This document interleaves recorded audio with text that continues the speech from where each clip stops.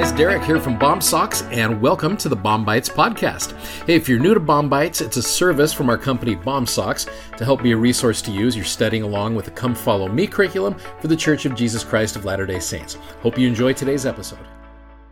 So today I want to introduce you to Job. And like I said yesterday, Job is considered poetry in the Old Testament. And you're probably like, well, this will be an interesting book of poetry as you're reading 42 chapters about a guy who has all kinds of trials. But there are some very poetic things here. So let me just give you kind of a quick introduction today of Job. I love this verse from Job where it says, "Oh, that my words were now written. Oh, that they were printed in a book." Well, Job, guess what? Here they are. I call this a blueprint, and this is one of the examples of it, a blueprint to successfully enduring trials in our lives. And you're going to see that theme going all throughout this. So just a few fun facts about the book of Job. The author of Job is unknown. So when he says, "Oh, that my words were now written," we don't know who wrote this down. It could have been Job himself or someone else later on. We just don't know who wrote this book. The time period also is unknown, although some scholars suggest that he may have lived as early as maybe in the time of Abraham. As you're reading through that, you kind of get a vibe of that. Job is an older individual. I think he's 140 when he passes away, so that kind of fits in back in that time period. So some suggest it may have been back there. A cool quote about Job from Victor Hugo, who is the author of Les Mis. If you've taken time to read the unabridged version of Les Miserables, my wife actually just finished it recently. It took her like a year and a half of just reading it here and there. But Victor Hugo, the book of Job, is the best book ever written. So if you're familiar with the concept of Les Mis, it's very much a book of redemption. So Job is a similar book. Now, some people out there will suggest that the story of Job is fictional and that Job was not a real person.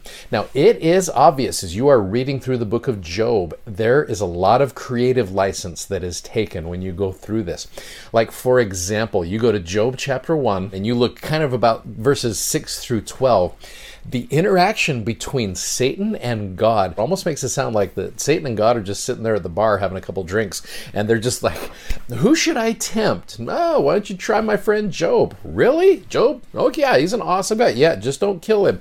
Yeah, it's a weird interaction. So whoever put this together certainly used a lot of creative license with it. So it's caused a lot of people to start thinking, oh, is this a real story? Well, we know from modern revelation that Job is, in fact, a real person. You go to the Liberty Jail sections of the Doctrine and Covenants, sections 121, 122, and 123. Specifically in 121, where the Lord tells Joseph Smith, "Peace be unto thy soul.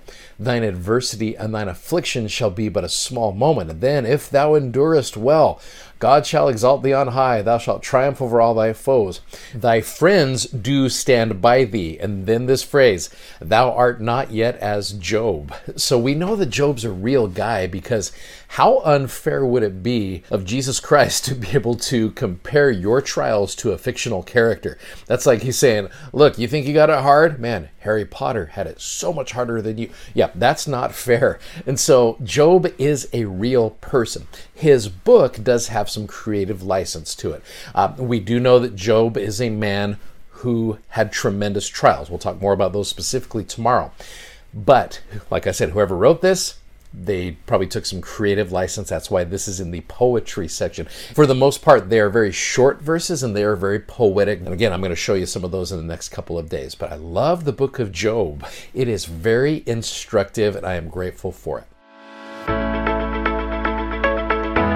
If you'd like to check out our video that goes with today's podcast, you can find us on YouTube, Instagram, and Facebook by simply searching Bomb Socks. That's BOMSOCKS. And be sure to check out our amazingly comfortable gospel-themed socks at bombsocks.com. Thanks for listening, and hope you'll join us again for more episodes of BOM-BITES. Godspeed, and have a great day.